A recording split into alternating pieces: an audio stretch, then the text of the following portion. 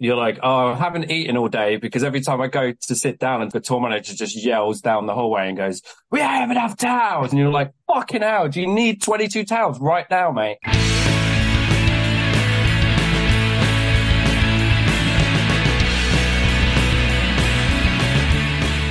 Welcome to the latest edition of the Rep Shift. How you doing, Tom? I'm good, man. Yeah, how are you? Good. I went to my first show of the year this last Sunday. Spanish love songs? Spanish Love Songs. Yeah, great band. Really How good. was it? It's great, man. Sunday night. 0% beer. Yeah, Absolutely. lovely. No What was issues. the zero? I can't remember. Okay. They Heineken, maybe? decanted it. I didn't Heineken? see it. I mean, kind of glass. Oh, okay. Yeah, fair enough. I wasn't paying much attention. Yeah, Maybe it wasn't zero. I don't know. Maybe that's why it tasted so good. yeah, fair enough. All right, The great. great thing about the show was the band. I guess probably knows them quite well, but uh, they went on a bus and it wasn't a splitter. It was kind of like a bigger, like it wasn't a Luton either. It was just a kind of longer bus, which they were obviously just sleeping on. Right. And when I saw it, I was like, oh, that's going to be a squeeze in there of all of them. There's like Yeah. six of them. Lead singer's 6'4" as well, so he is having a rough old time of it. So what are you talking? Like van, almost like a minibus situation, but sleeper van, really? Yeah, it wasn't. It was. I don't know. It was just. It wasn't like a double decker bus. It was just. It was a single bus, but not Yeah. as like not a big Right. lemon or anything. Yeah, yeah, Do you know what I mean? yeah, yeah. Um, Speaking of which, have you ever seen the Mary Wallopers van? oh yeah. Oh, yeah, okay. Ricky, have you seen that? The Mary Wallopers van, no. Have they Yeah. got like a unique one? Mate, Google it right now. It's called the Mobile Crack Unit, BRAIC. And yeah, they played Comedia once. They played it with us a few times, and it's got like this sprayed like graffiti sprayed on montage of them and like the Guinness Harp logo on the side, and it just says like Mobile Crack Unit. And then they drove it the wrong way down this sort of one-way street to load in, and just sort of parked it sort of haphazardly out the back. It's an incredible piece of kit. Yeah, I'm just looking at it now. That the design on the side, the decal is. Yeah, it's good stuff. It looks like one of those mobile libraries that used to come to Yeah, your yeah, estate. yeah, That's exactly it. totally. Yeah. Right. So on that, I mean, oh, hello, who's that? Mabel. Maybe the dog's Sorry, making I an realised appearance. we're not doing a video one. So for anyone on Spotify, that's not gonna make sense. But yeah, so it seems I've sort of slightly just introduced you there, Ricky, ahead of time. Really pleased to have with us tonight, Ricky Bates from Joiners. Ricky, would you mind giving us a bit of a bio about yourself and sort of your job and who you are? Yeah, sure. I'm Ricky. I didn't live in Southampton. I started in Kent. So I kind of started going to shows in Canterbury and Ashford. And I moved to Southampton to be a music student. And it was totally terrible. I'm not going to say which university. There's only two. Yeah. And then I started bar managing in venues that were down in Southampton. And then basically was like, oh, this is pretty cool. So then I started doing gigs in my house. And notable names of gigs were like the Front Bottoms and Creeper and Wow. Narwhals and Hume and the Atom Bomb, Hot Boston Manor, stuff like Nice. that. No one would book them at that point. So Wow. Yeah. Wild, isn't it? yeah. And so I was like, well, fuck it, just come play in the house. And we'd drag a vocal PA in with a Yep. full back line. And then we'd have like 40 or 50 people just destroying my house, basically, walking on the ceiling. Perfect. And then that just got a bit out of control. And I was like, I can't do this anymore. My house is fucked up. So, Yeah. and I was like, could I make this into a career? So then I started hiring the joiners, for shows. I did like Polar Bear Club and Wilhelm Scream and bands like that first. Okay. And then the joiners got in a bunch of trouble financially. They asked me to help. And then there's another long story in the mid there, but then basically I ended up becoming the in-house booker because the people they were employing at the time were club promoters and not Yeah. live promoters. And yeah, and now it's 10 years later. Wow. Yeah. Is there a particular gig where you thought, oh, actually, I can like do this as a career, as a job? I think it was when before I started in house at the Joiners, because I didn't make a single pound on a show for like 3 to 4 years. I'd never ever made money, like ever. It was like the whole, you were stuck in this kind of DIY hardcore punk thing where it was frowned upon to make money and not pay yourself for doing work, which was weird, right? And then when I started to be around other promoters from the indie scene and, other scenes like metal and things, they were like, well, no, you should like pay yourself for the work that you do. So I think, there was a really terrible show. At the time I was still a student, I lost like 500 or 600 pounds and I couldn't eat for the whole month, basically. And then I was like, do I really want to do this shit? And I'm going down to like, cash converters to sell stuff to pay bands because avocados ripped me off again. Surprise.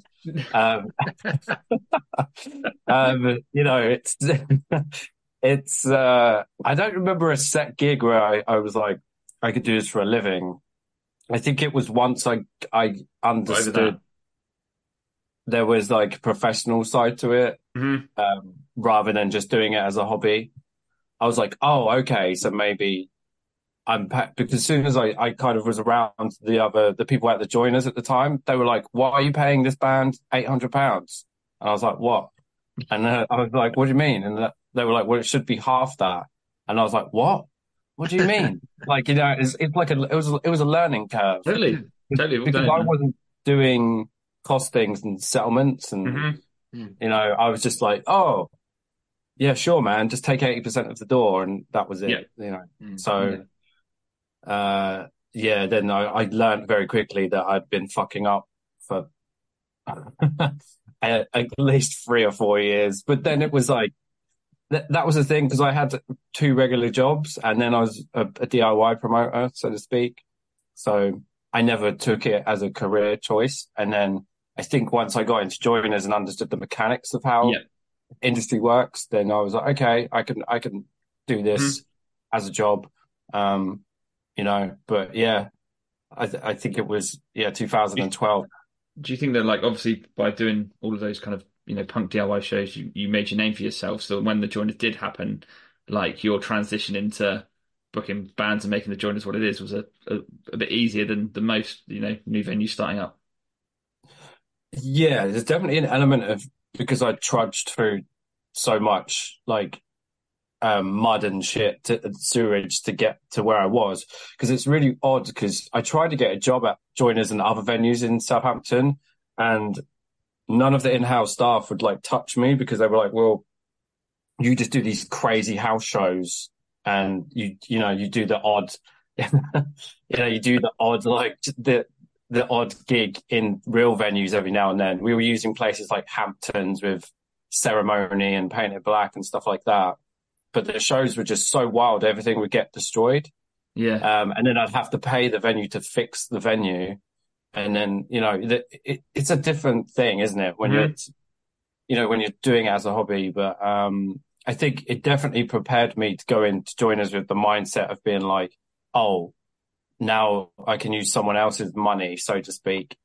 And then the risk is taken away from me a little bit, but I had to apply a business mindset to what I was doing, rather than just being like, whoa, let's do a gig. This is super fun and awesome, and it's chaos, and there's 4 bands sleeping on my floor and blah, it's like, and you don't get any sleep, and your water bill's through the roof because there's 22 people that need to shower. It's like, it's coming from that and then going into the thing where they're like, well, actually you have a choice in this. You could kind of ride it like a professional, right?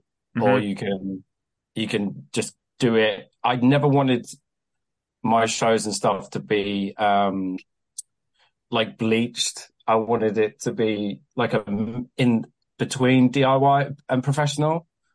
Like I wanted it to ride that, because I know that's what I always felt with the crowd and having mojo barriers and stuff like that. I've always kind of been like, well, we don't want to put the barriers up between whether it's a physical barrier or like a professional barrier between the crowd and me as the promoter and them as the audience. Yeah, totally. I've always felt like that everyone's just there for the same reason. And us as promoters, nobody's buying a ticket to see us. We're like this hidden thing, right? Totally. So no one understands the work that goes into it. So I was always like, well, I've always been like, it needs to be fun, but it needs to be professional at the same time. Yeah. So that's where I learned how to do that very quickly at the Joiners. I was like, okay. But they were also totally fucking shit at running their business. Yeah. So when you came in, Ricky, was it, you mentioned on the sort of the financial, issues, and I know that's been a thing a couple of times when, there's been like sort of public crowdfunders and stuff to try and sort of save the Joiners.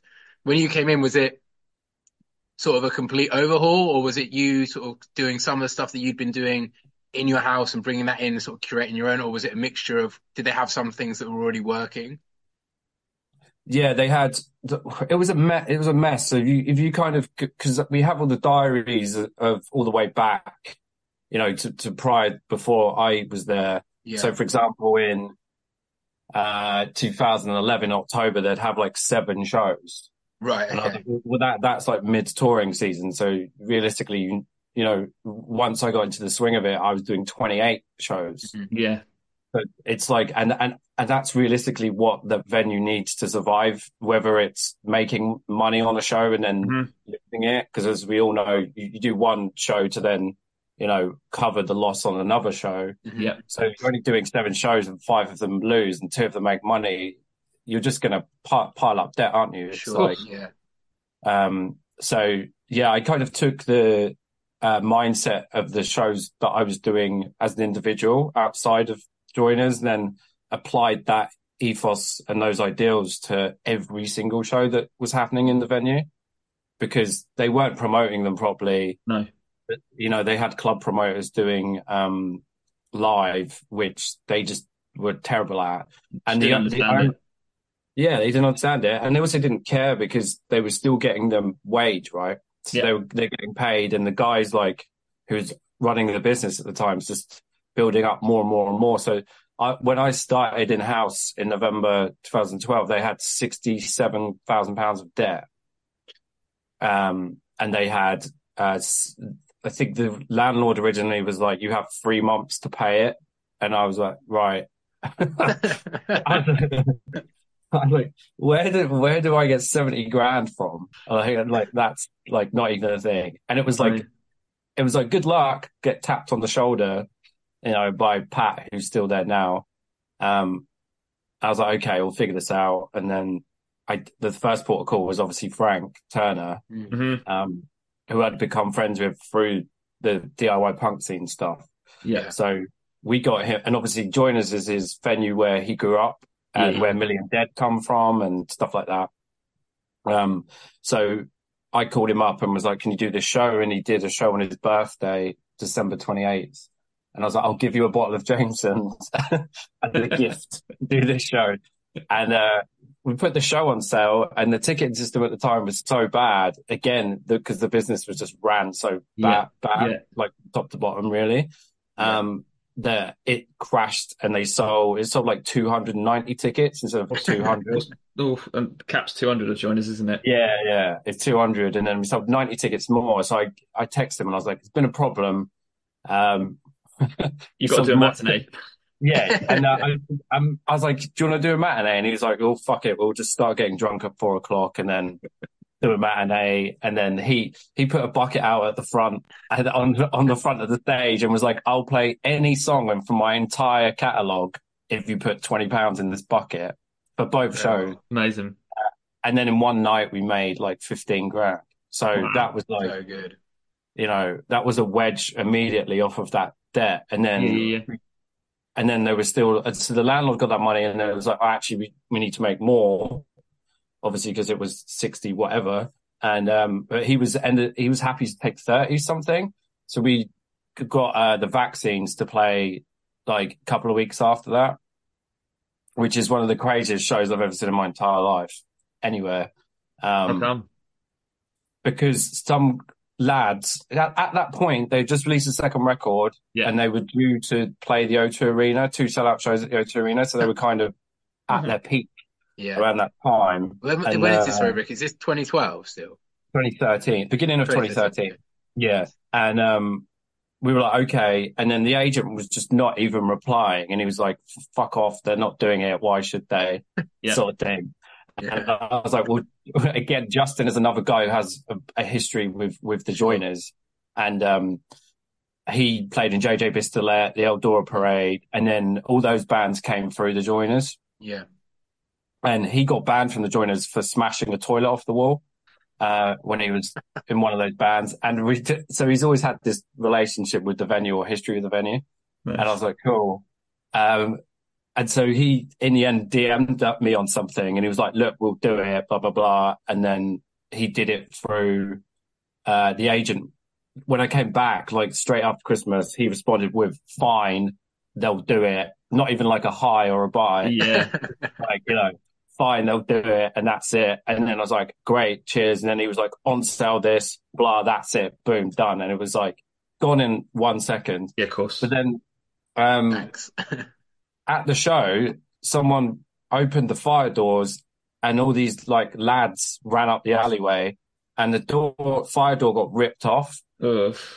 So, like, there were 370 people in a 200 cap venue. Not good. It was not good. If the council were listening to this, there was not. And the security the security were trying to get people out, and they just couldn't.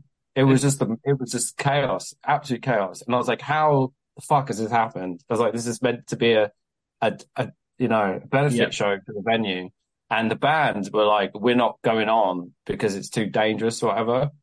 And I was like, in the end, they went on, but like one of them was like, because there's no barrier in there, one of them was just scared for his life, I think. And but like Justin and one of the other dudes were just drunk and just loved it.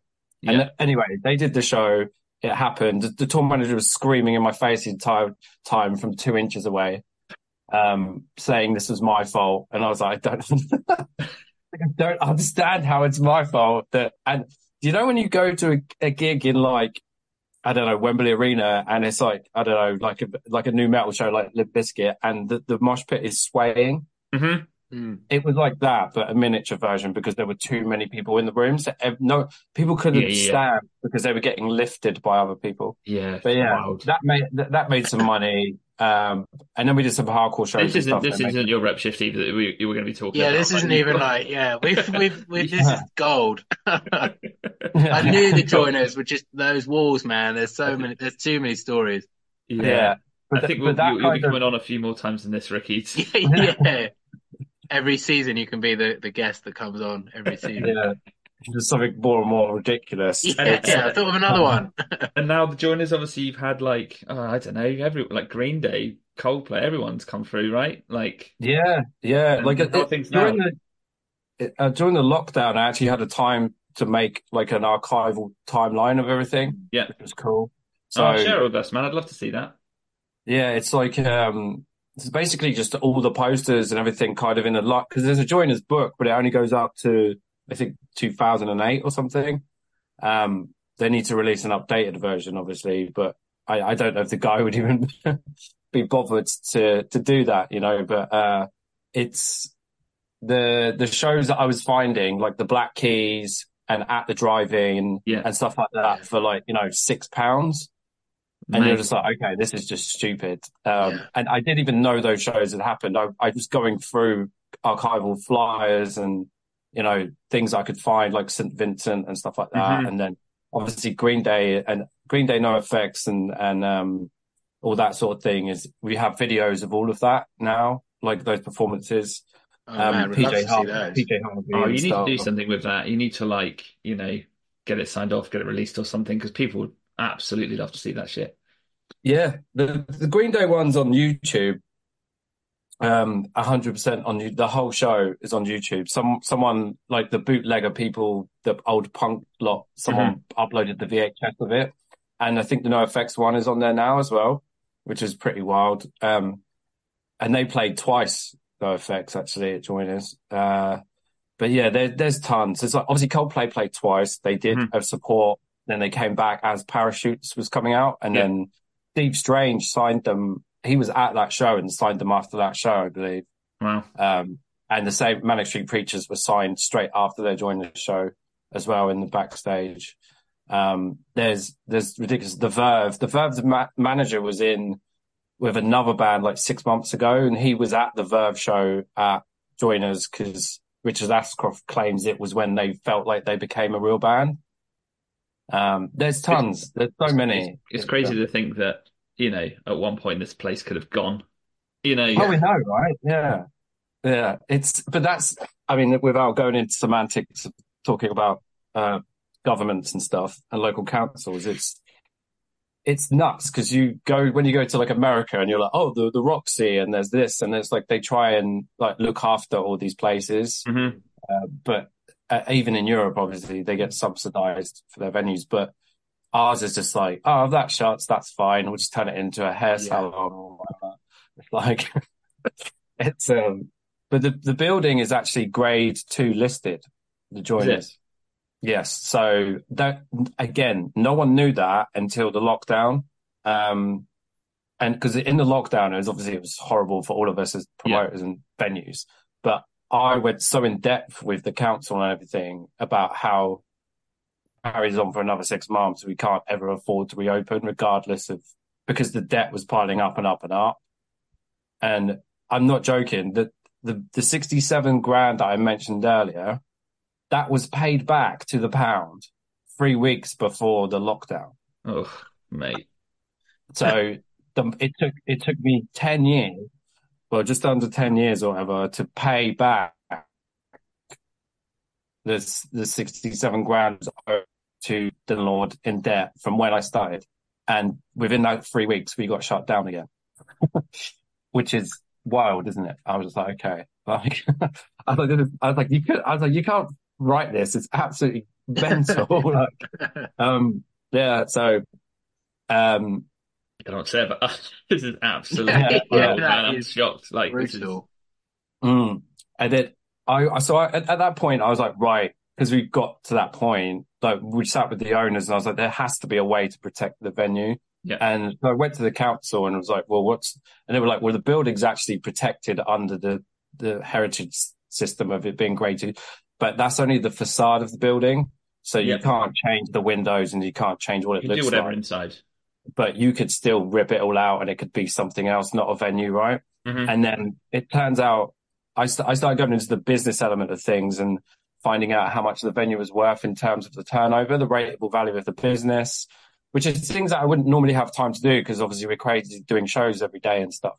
And then it turned out the landlord had been ripping us off by about 50% in the lease per month for 15 years before I was even there, which is partly why I built up so much debt as well.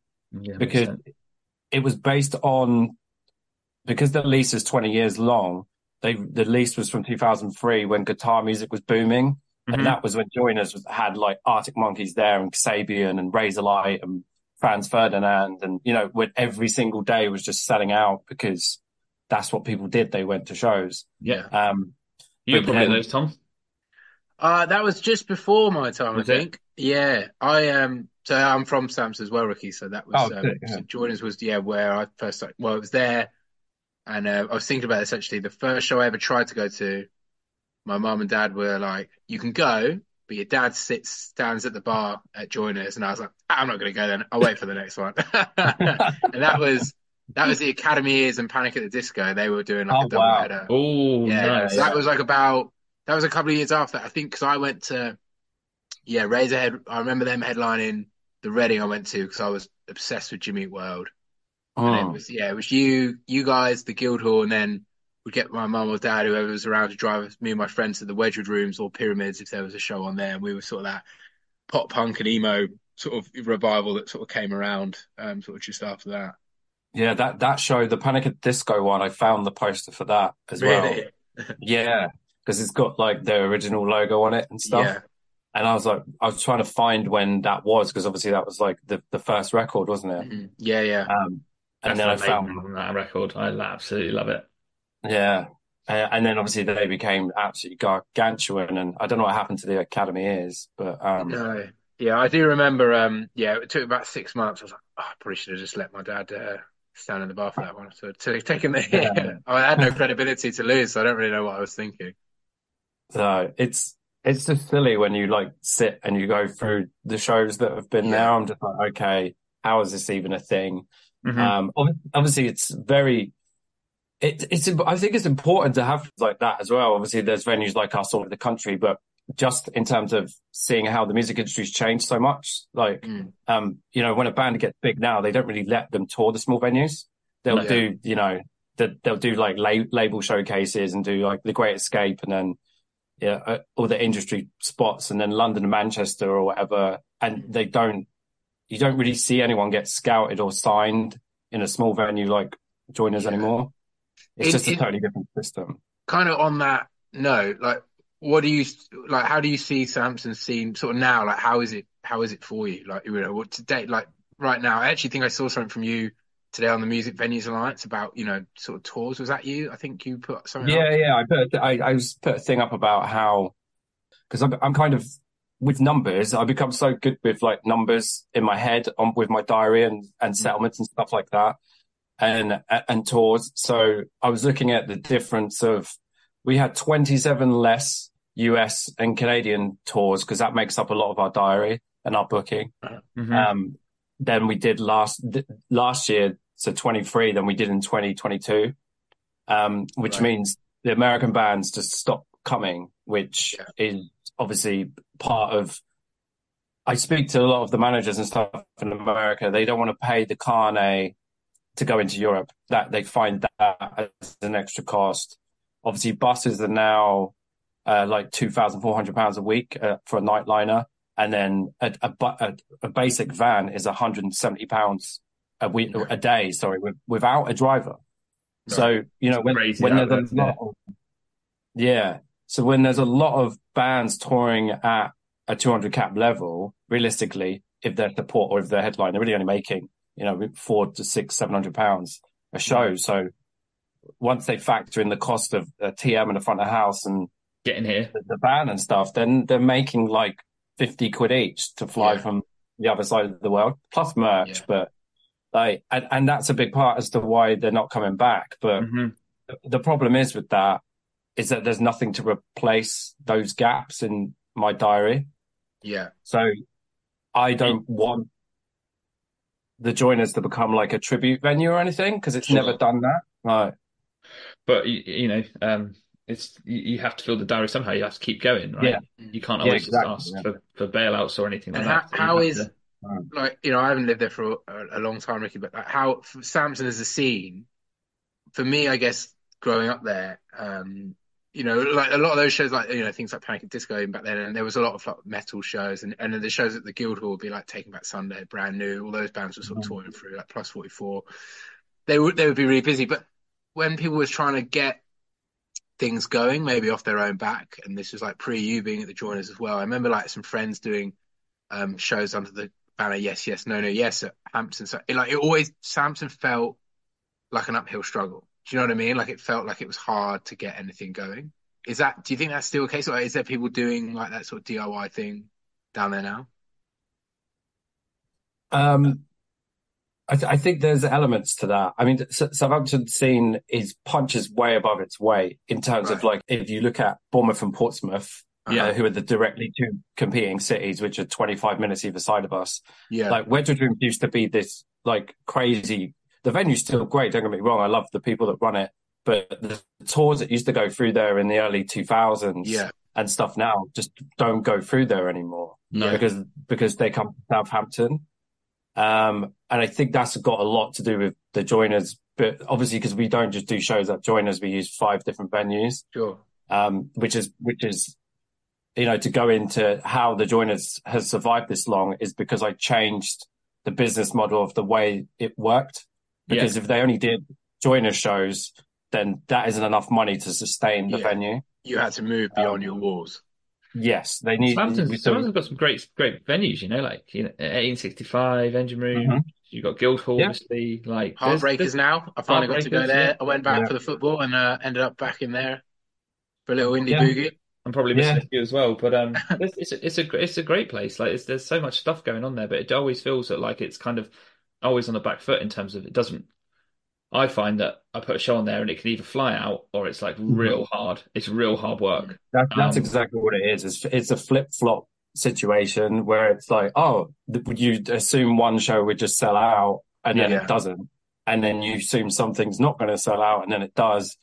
And it's such a weird market in terms of, because there's two universities here. There's a lot of students, but the main university is very academic, so they don't really leave the campus. Right. They're training to be marine biologists and scientists and doctors and stuff. So they don't really go for the nightlife. They're there to study. Mm-hmm. But in terms of venues, I mean, we lost two spaces a couple of weeks ago. Suburbia shut down, and then the Art House shut down, and then the Firehouse shut down as well, which was like a metal pub. Oh but yeah, they put around the bands back. on Yeah. By Hoglands Park, right? Yeah. So that's gone as well. So there's like three, but to be honest, there's already so you've got Heartbreakers, Joiners. Papillion is a newer venue, which is in a church, converted church. So that's called Ricky. Sorry, I didn't quite catch that. It's called Papillion. Papillion. Okay, cool. I'll check that. Yeah. So that's that's like three to 400 cap that. But I was there last night. I saw CBC there last night. But one of our main engineers at Joiners did the PA install there. So once you work with people that you trust, it's going to be good, It's right? gonna be all right. In terms of tech, once they have a good system in and it's EQ'd, and the rest of it is kind of on us as promoters to get everything else right. But then you have obviously 8 and 65 and then Engine Rooms, who we have a great relationship with now, because they understand what we're trying to do to grow the artists out of the Joiners into bigger rooms and stuff. Yeah. And without Engine Rooms and 865, those two venues are the ones that have helped us sustain Joiners, because we need those bigger cap rooms. Anything we make in those bigger shows gets reinvested back in the Joiners. So it's like a big circle of life of venues, basically. It's a great model. So just need people to turn out more, right? Yeah, exactly. We just need more. Obviously, there's so many things you could go into with these tours where it's like the exclusivity of festivals and, and there being less rooted shows on the tours than ever. It used to be 10 or 12 shows, and now it seems to be 6. Which means, to me, seems like it's kind of crazy because, as you said, like tour buses are X amount, right? The cost of just being on the road is astronomical, yet everyone needs an off day, and no one can not have the off day. But playing a region on on one of those off days would cover a lot of the cost, support the local businesses, support local industry. I don't really understand why bands aren't really hitting it hard, especially after COVID. I thought everyone would just be touring every region there possibly was. Yeah, I think it's got a lot to do with in America, it's so big that they can tour America 4 times in a year and not touch the same towns or cities. Yeah, of course. And then obviously here it's like, even like Spanish Love Songs, one of my best friends is tour managing them. But we do the pre-productions for loads of bands that join us during the day. We're always like at the beginning of the tour. So I watch where they're gonna route and what they're doing, and the managers are always there and stuff. So I have those conversations, and it's always like they'll go into Europe now and they'll do 1 show in France, 3 or 4 shows in Germany. And then obviously if the Americans, they go into Hellgate, pick up the back line and the bus, do either leave straight away and go to Europe and then loop back and drop. But even in Germany, they're doing 4 or 5 shows when they used to do 2 to 3 weeks, which is because Germany has become less of a main market for touring than it was pre-COVID. So there's all these different economic factors that are damaging outside of what we do anyway, which is, it just makes it more difficult to be a promoter. But it is frustrating when you've worked with a band for years and they come over here once a year and they go, oh, we'll just do 6 shows. And it's like, why? Like, the places are strong enough for you to do double that.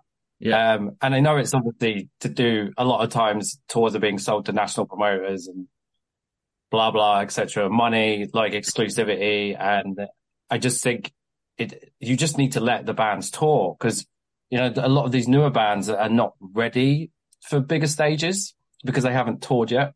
Hmm. So I think that, agents and managers have a very, very important role to play in the survival of small venues like Joiners. And, you know, it's great when I see the Brudenell on everything, and I see, a venue in Manchester, and I see Bristol, London, Glasgow, Manchester, and then everywhere else doesn't count, apparently. Yeah, it's odd, but it never used to be like that. So I just don't understand why all of a sudden that we all have to book, Lonkin Park tribute band or whatever, like just so I can open the venue. And Yeah. it's like, So we I could all don't want to co-pro book. Antarctic Monkeys in your new church venue. That could be good, couldn't it? What? Yeah. Job It's, satisfaction 101 there. Lovely. yeah. Also, those bands aren't even cheap. Like, they're not cheap.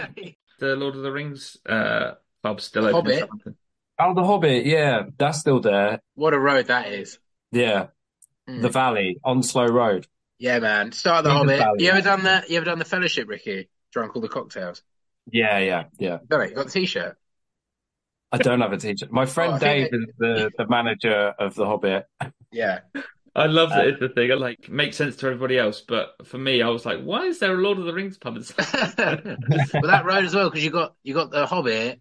Then there's Yeah. Jester's, which is like the student nightclub. Is that still there? And that was Yeah, like, still there. They sell That- like £1 beers, and then they have like 2 centimeters of piss on the floor all the Yeah. time. I know more than two people. I think I might be one of them that have thrown up by or on the bar and just don't get thrown out. People they just sort of they just won't serve you for Yeah. it. They just have the Yeah. cans of Tyskie. They obviously bulk buy in and they don't get them out of the crate. They just leave them there and they just hand them to you as Yeah. you go. And there's there's Manzel's, the curry house that's open till like 3 or 4 a.m. Yeah, there's two Mansfield. Yeah, and I remember like Yeah. you could not after a certain time you couldn't just walk in, so you'd knock. It was like Berkheim, and then they'd let Yeah.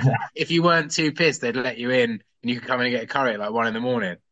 Yeah, I've had Unbelievable. curries in there with bands at like 3 in the Have you? morning. Oh, Yeah. incredible. And Yeah. it's good as well. They- It's not even Yeah. it's legit. It kind of become known by what a few bands at the time. Like they'd be like, "Oh, is Mansfield still there?" Because some of the bigger shows you don't load out until like 1 in the morning, and then Yeah. trying to get food is a pain in the ass. So Yeah. I'd always be like, "Oh, you can go to Mansfield's if you want. You run the It'll risk. be all right. At It'll be least you fine. won't be hungry anymore." Exactly. That's true. Yeah. Outside of Southampton, Ricky, have you got a favourite venue? Prior to me being in Southampton, I spent all my time in London because I grew up in Kent. So all the shows were in London. So Mhm. the Astoria and the Mean Fiddler were two venues that were always in my adolescent heart. I saw so many amazing shows there. Oh yeah, I used to work I miss for- the Astoria. Yeah, I used to work for street teams. So I worked for the Killers street team and like Blink's street team in like 2001. I gave out Hot Fuss, the first Killers record. I had hundreds of those just on a blank promo CD. Wow. I mean, God knows how much they'd be worth now, but they were from the actual band.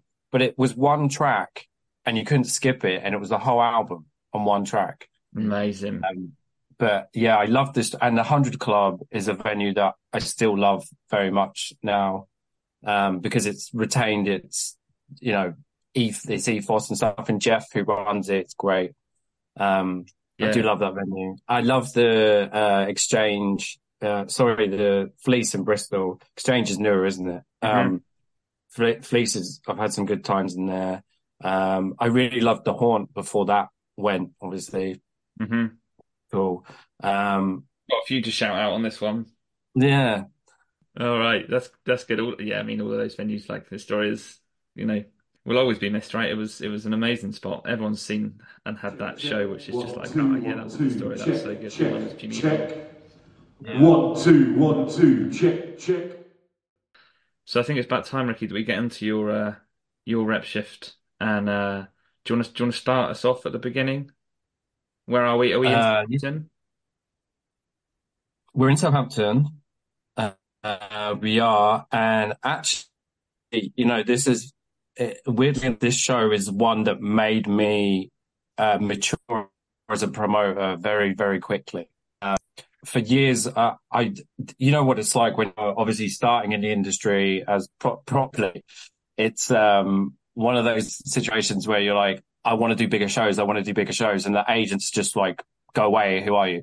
You know, so they're like, they don't care because you've only done 100 or 200 cap shows. And then eventually you crack them and they give you a show. They give you something that's bigger, like a 400-500 cap show. So this was one of my first, which makes it worse, the story. Because I live off the thing where I believe that this, because of what happened at this show, it pushed my career back as a promoter maybe 1 to 2 years. So after trying to get to the point where I was for 5 years, I then went back to year 3 after this happened. So basically, it's a show. It's at the Loft, but at the time it was called Rocks, which was obviously spelled ROXX because why not? Why wouldn't you? And it was up. It's on the first floor. There's a bar underneath it. The PA was fine, no barrier. So I'd never done a bigger show in there than 200 people. But then the guy that owned it was like, "Oh, it's fine. You can put 500 people in here." And I was like, "Right." And I was like, "Can you?" And he was like, yeah. So obviously I just believed him that you could.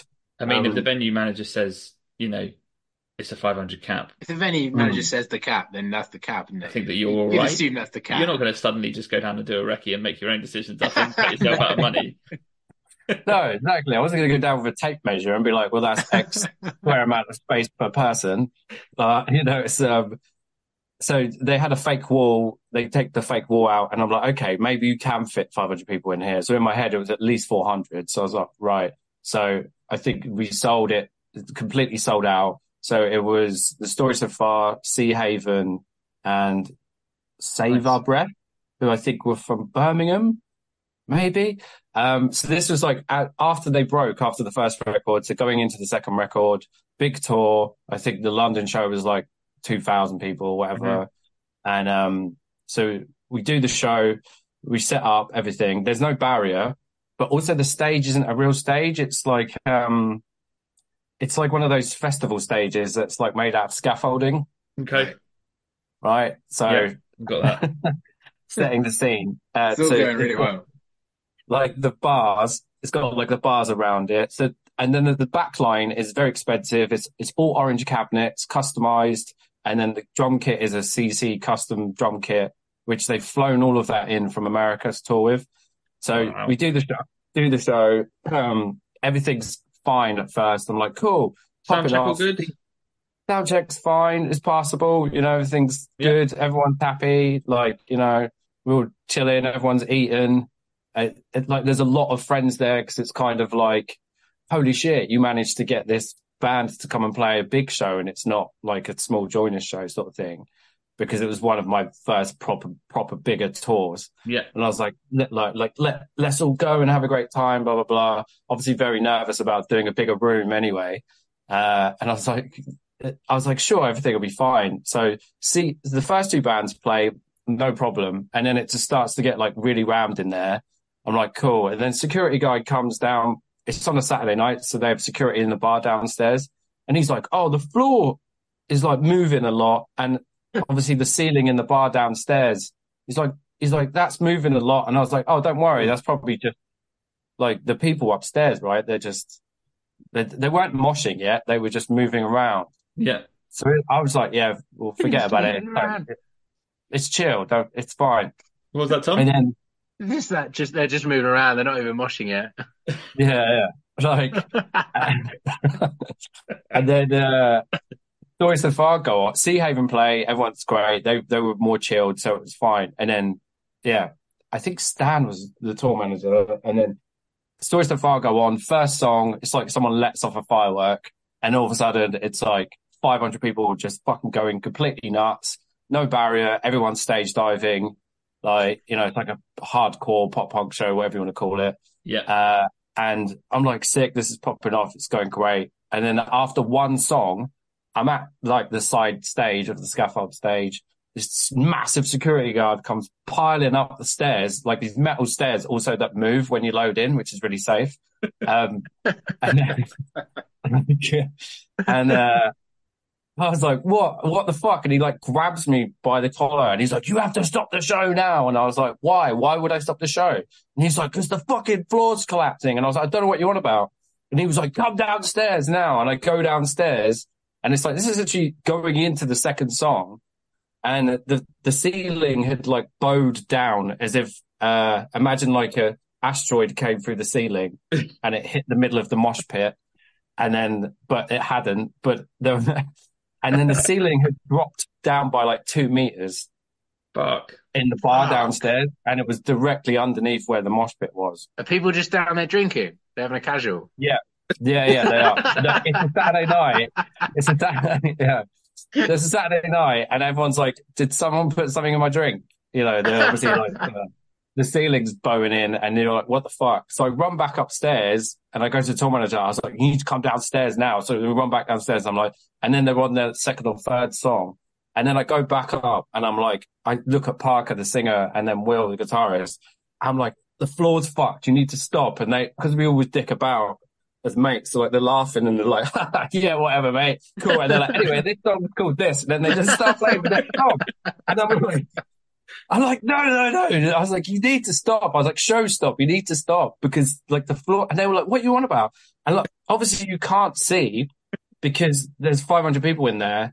And then you could kind of start seeing that the middle of the crowd was getting like a foot lower than everyone else. Shorter. And I was like, what the fuck is going on here? And I was like, this is crazy.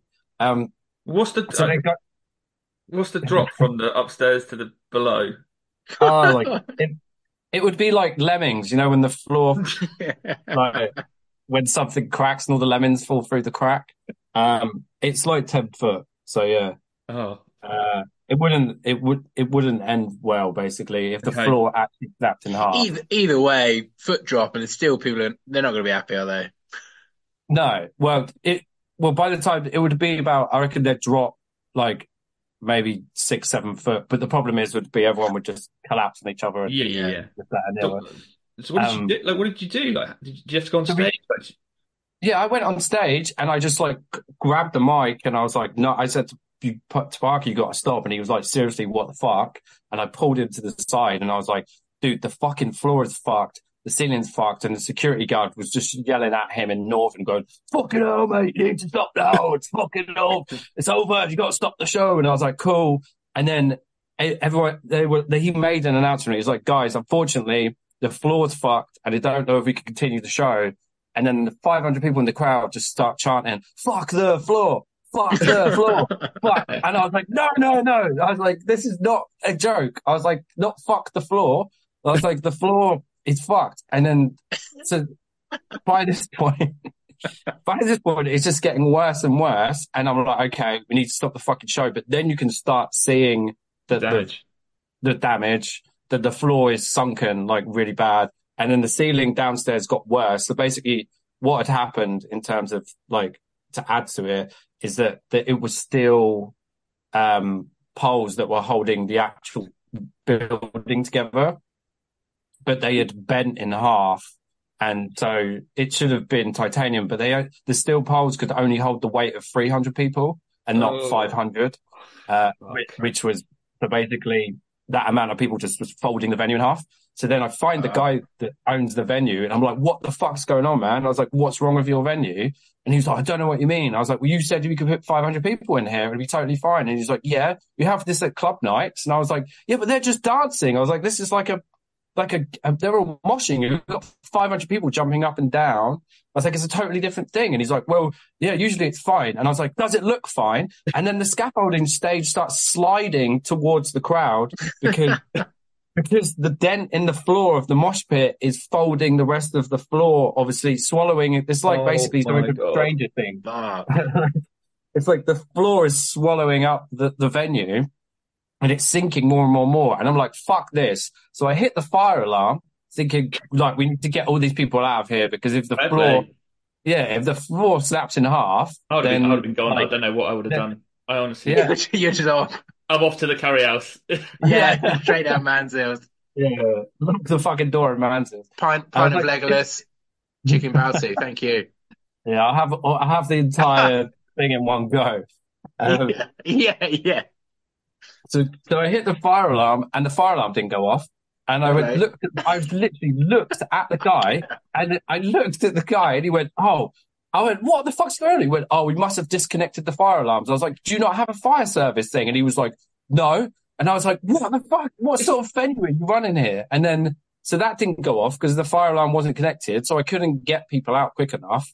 And then the structural alarm of the building started going off, which is a total different thing, what I didn't even know existed, which means that basically the building's folding in on itself. So it makes a different noise. It's like similar to the ambulances in New York that go like that weird, like really high pitched noise. And then that started going off. So we started getting people outside.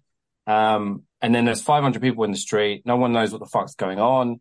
Everyone's kicking off because they only saw 3.5 songs. Obviously, so everyone's really angry.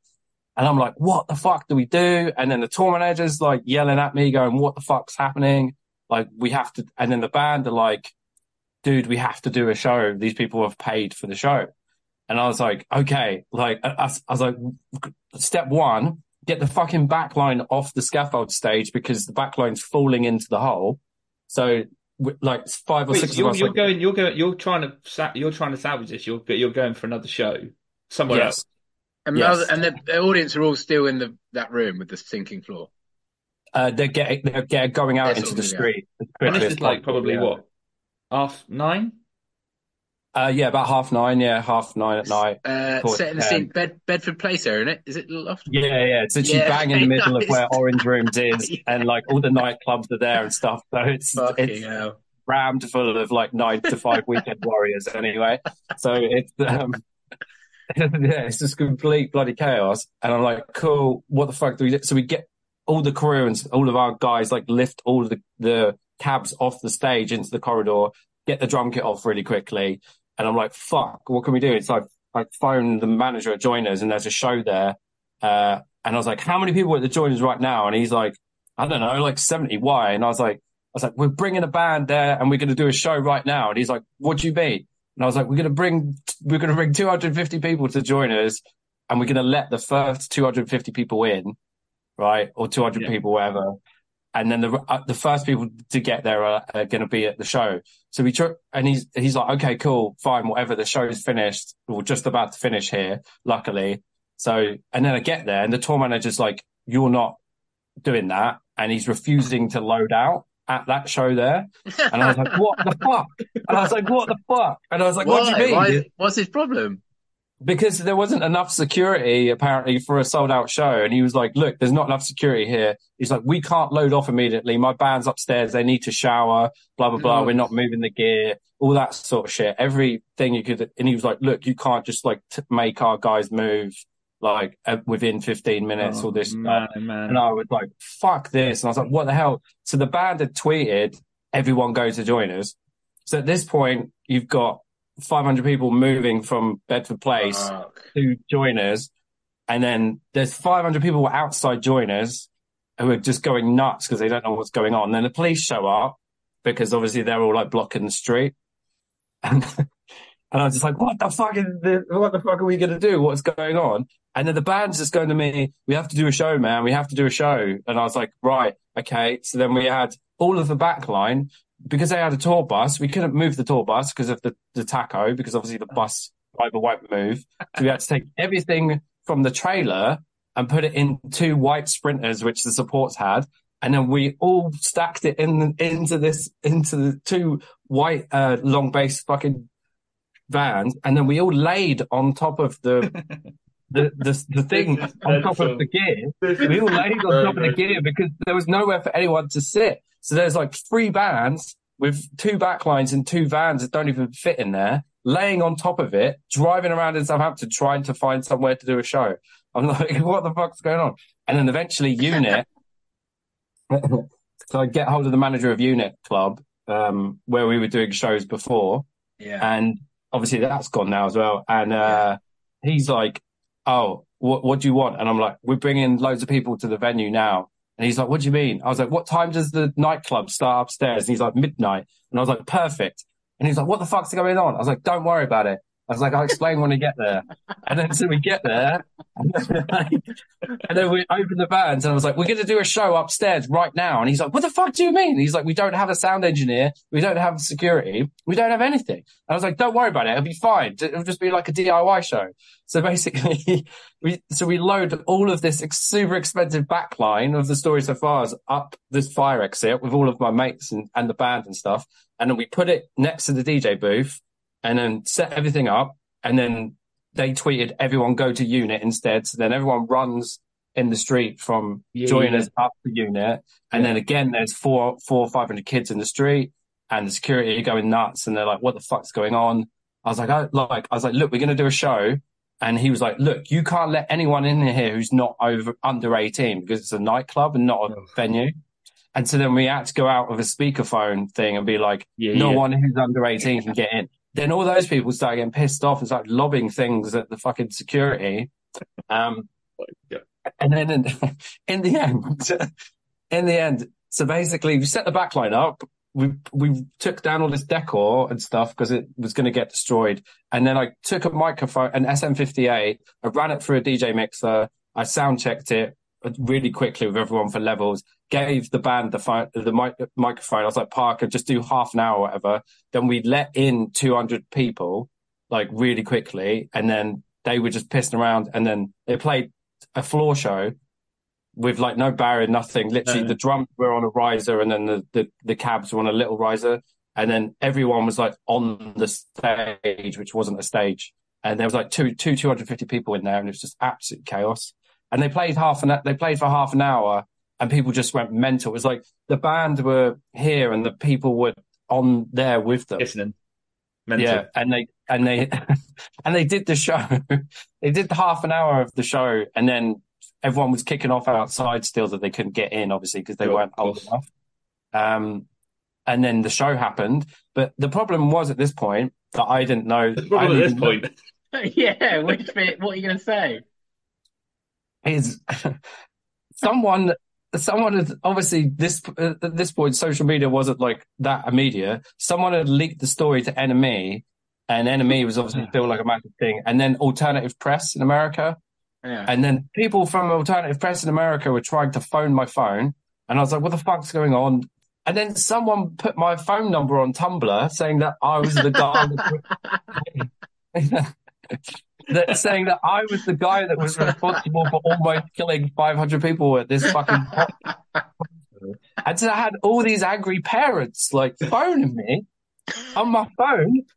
And they're like, I'm going to kill you if I find out who you are, blah, blah, blah, blah. And I was like, what the...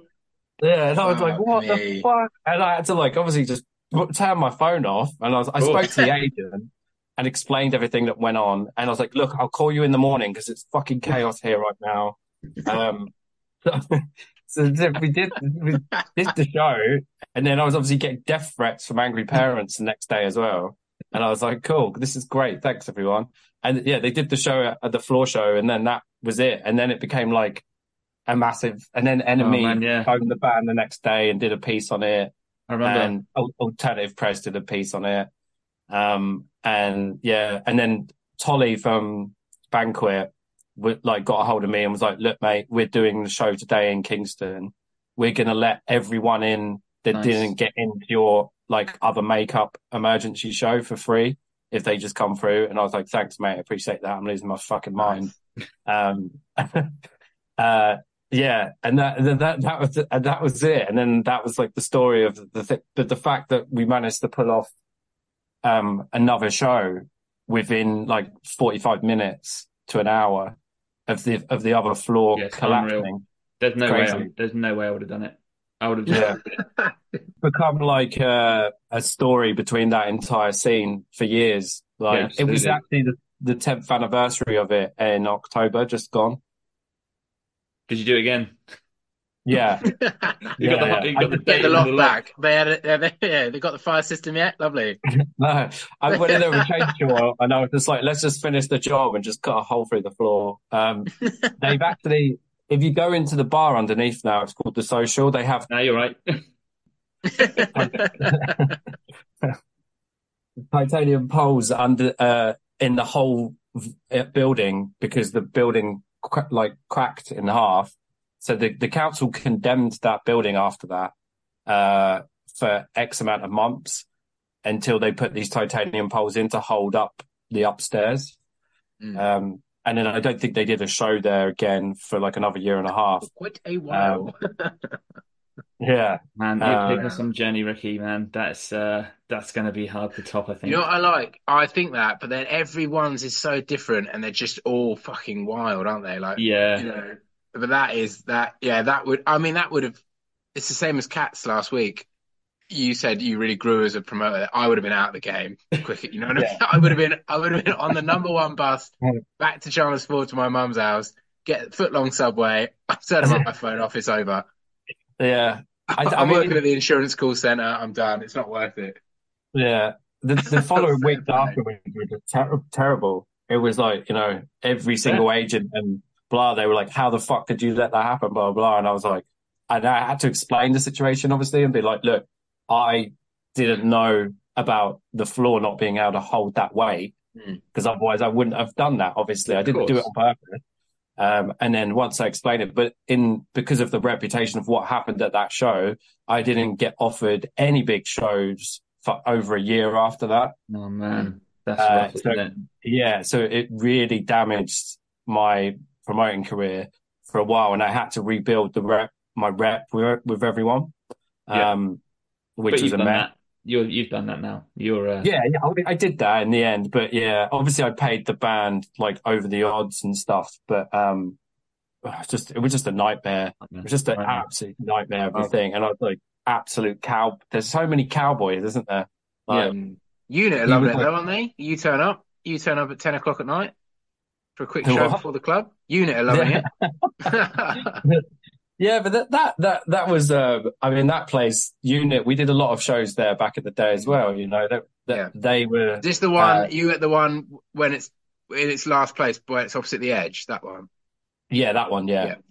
Had the upstairs and they had like the little live room in there because we did, you know, Jessie J played in there and there's some Disclosure and stuff played in there as well when they were smaller. Then we did like floor shows of the Menzingers and, you know, Jeff Rosenstock and Front Bottoms and all that sort of stuff in there.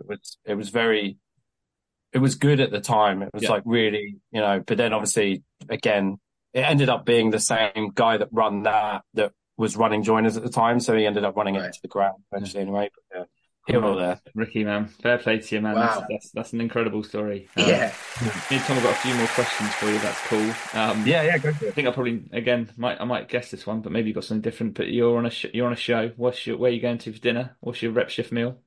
As he swigs from the green bottle. I don't usually talk that much during the day. It's all typing, isn't it? So it's almost like you're trying to learn to write again. My go-to meal at the minute is a place called Quackers, spelled KWAC. But it's sorry, Ricky, how are you spelling it? KWACKERS, Quackers. That's how it looks. Quick serve, so freaking good. Yeah, of course it is. Serious about street food. Oh, is this in West Quay? It's in West Quay 2, which is an additional outside restaurant space. Yeah.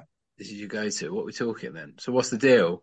So I get the mock dark, but the mock dark thingy, the health bowl. So it has like pineapple, watermelon, edamame beans. Nice. Lovely. Get that nutrition in. Perfect. Exactly. So then I try to get my health in, so it comes in a nice recycled box. So if I'm repping, I'm doing that. But generally, what I'll do is you have like 4 bites of it, and then you just put the cover back on, and then in between changeovers, you'll have another 4 bites, and then, you know, when you've loaded out, then eventually you'll finish it. But where are my towels? Yeah.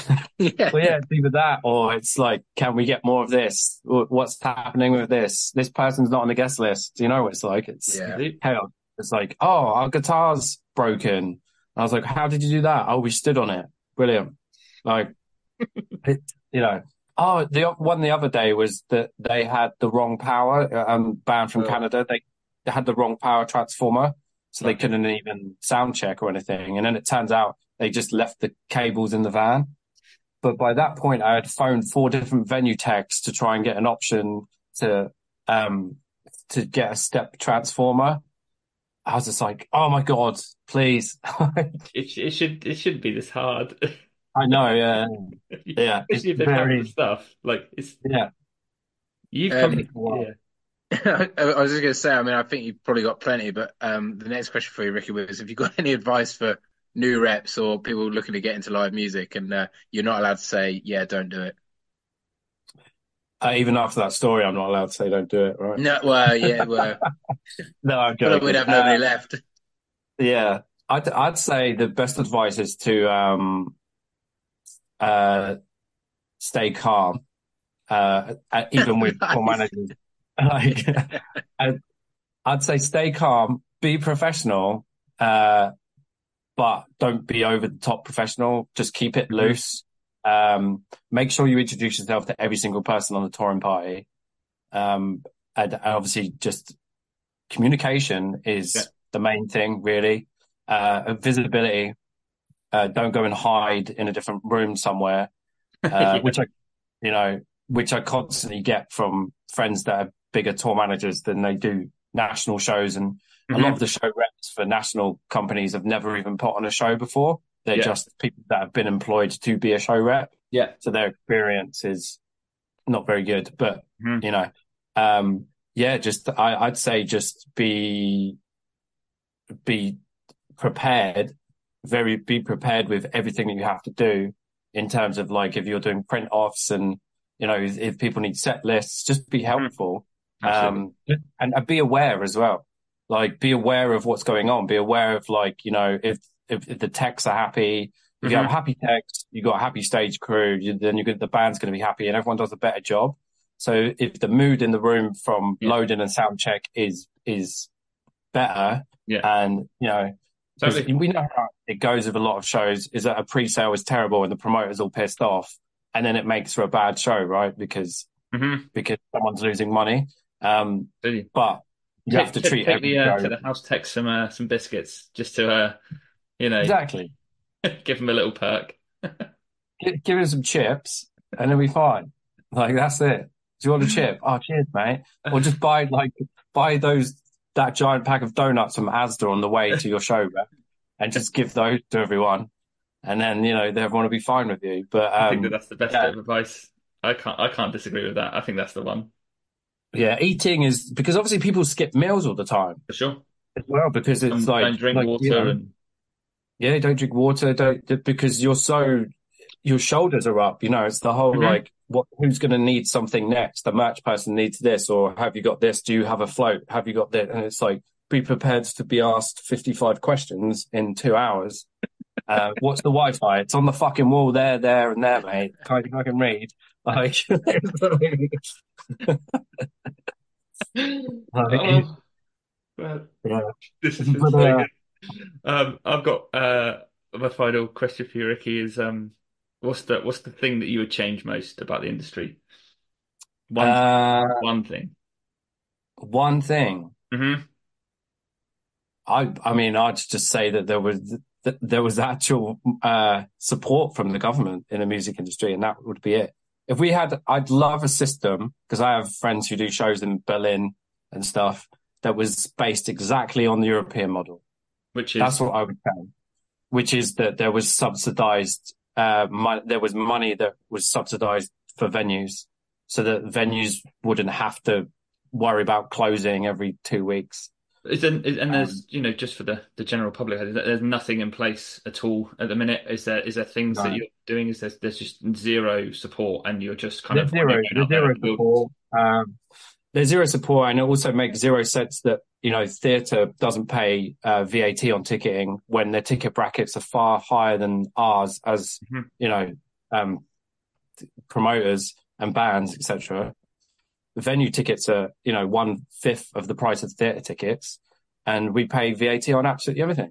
So, but why are theatre exempt from that, and we're not? That 20% would be the difference that would help save, you know, a lot of venues. So Absolutely. that comes into the subsidy side of it as well. It's it just doesn't make any sense that we're seen as this separate thing. That's great. Without going into right and left You wing. know, a lot of people won't know that, you know, and I think that knowledge and, you know, putting it out to the world, hopefully, you know, I don't know how far this is going to go or like what reach, but like, you know what I mean? Like if more and more people know about this kind of stuff, then hopefully like there will be some change and we all need it, right? Like we're all in it. And I think that's absolutely brilliant. Yeah. 100%. Ricky, just last one from me. You got any new shout outs for any new music you've heard recently, particularly anything that's come out? I mean, it's only the first month, but anything for 2024? Yeah, like Sprint's new record. That's really great. The Irish band, absolutely, 100%, brilliant. Brilliant band. Rat Boy's new record. That's really great. That one of my favorite bands of last year, whose new EP is coming out in March. Maruja from Manchester. Absolutely amazing. It's like if you took a little bit of Opus King and then it's basically like post-punk, but the drummer also is amazing. He plays like drum and bass flares and stuff as well, but it's with a saxophone. But it's very political music as well. But it's so good live. It's like the effect that it has on you, like frequency wise live. It's like you just can tell that band is going to be like a massive deal. Maruja, you said it called? Maruja, yeah. Maruja.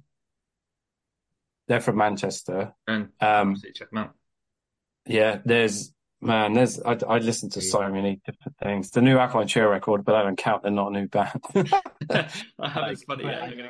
There is one thing I also wanted to say is that the Joiners has incredible merch, has really good merch design on their t-shirts. Thanks. So if anyone needs a new t-shirt, I'd highly recommend going and purchase one of those. Yeah, we don't have any at the minute because because we didn't have any money. Don't say that. To print any. But we will have some in 2 weeks' time. There we go. Oh, well, by the time this comes out, it will already be. Well, probably. I'll edit this out. Don't worry. Yeah. Yeah, it's just more of a case of like we float money, so then we need money to print merch. But also, I'll sort all the merch out, so it's like an extra job for me. So I'm always like, I know a bunch of freelance illustrators and stuff, so we try and use those people, pay those people for jobs, and then they get exposure through the medium of the venue socials and stuff. So keep it, independent, help people out that are struggling as well, in all sorts of ways. Even the screen printers are fantastic. Mikey, who is called Vino Sagra, he runs that in the West Country. He started it in a garage and now he's got a massive warehouse. Amazing. It's great. Amazing. Yeah. Great stuff. Oh, it's so good that things like, connected this way. This is brilliant. I think that we're done for questions, right, Tom? Yeah, man. Yeah, just want to say thanks to Ricky. Obviously, I think, this is really new. We don't really know how far it's going, but, getting you on, like, Joiners is such an important sort of cultural venue for Slams and the country. So, I think a lot of people outside of repping and live industry will also, especially in Southampton, I think, be really interested in hearing what you've got to say. So, yeah, really appreciate you coming on, man. Yeah, no worries, man. It's good to, I haven't done any press stuff in forever because I just got bored of answering the same questions about venues. And it's like, well, why do you think the venue's closing? And I'm like, okay, here we go again. Yeah. I'm like, it's like the BBC stuff. And once you've done them one or two times, it's like, I'm like, okay, this is not that interesting. Whereas like the floor's collapsing and almost killing 500 people. Yeah, that's good stuff. That's what people want. It's a story that needs to be told. Yeah, sure. We could host it. All right,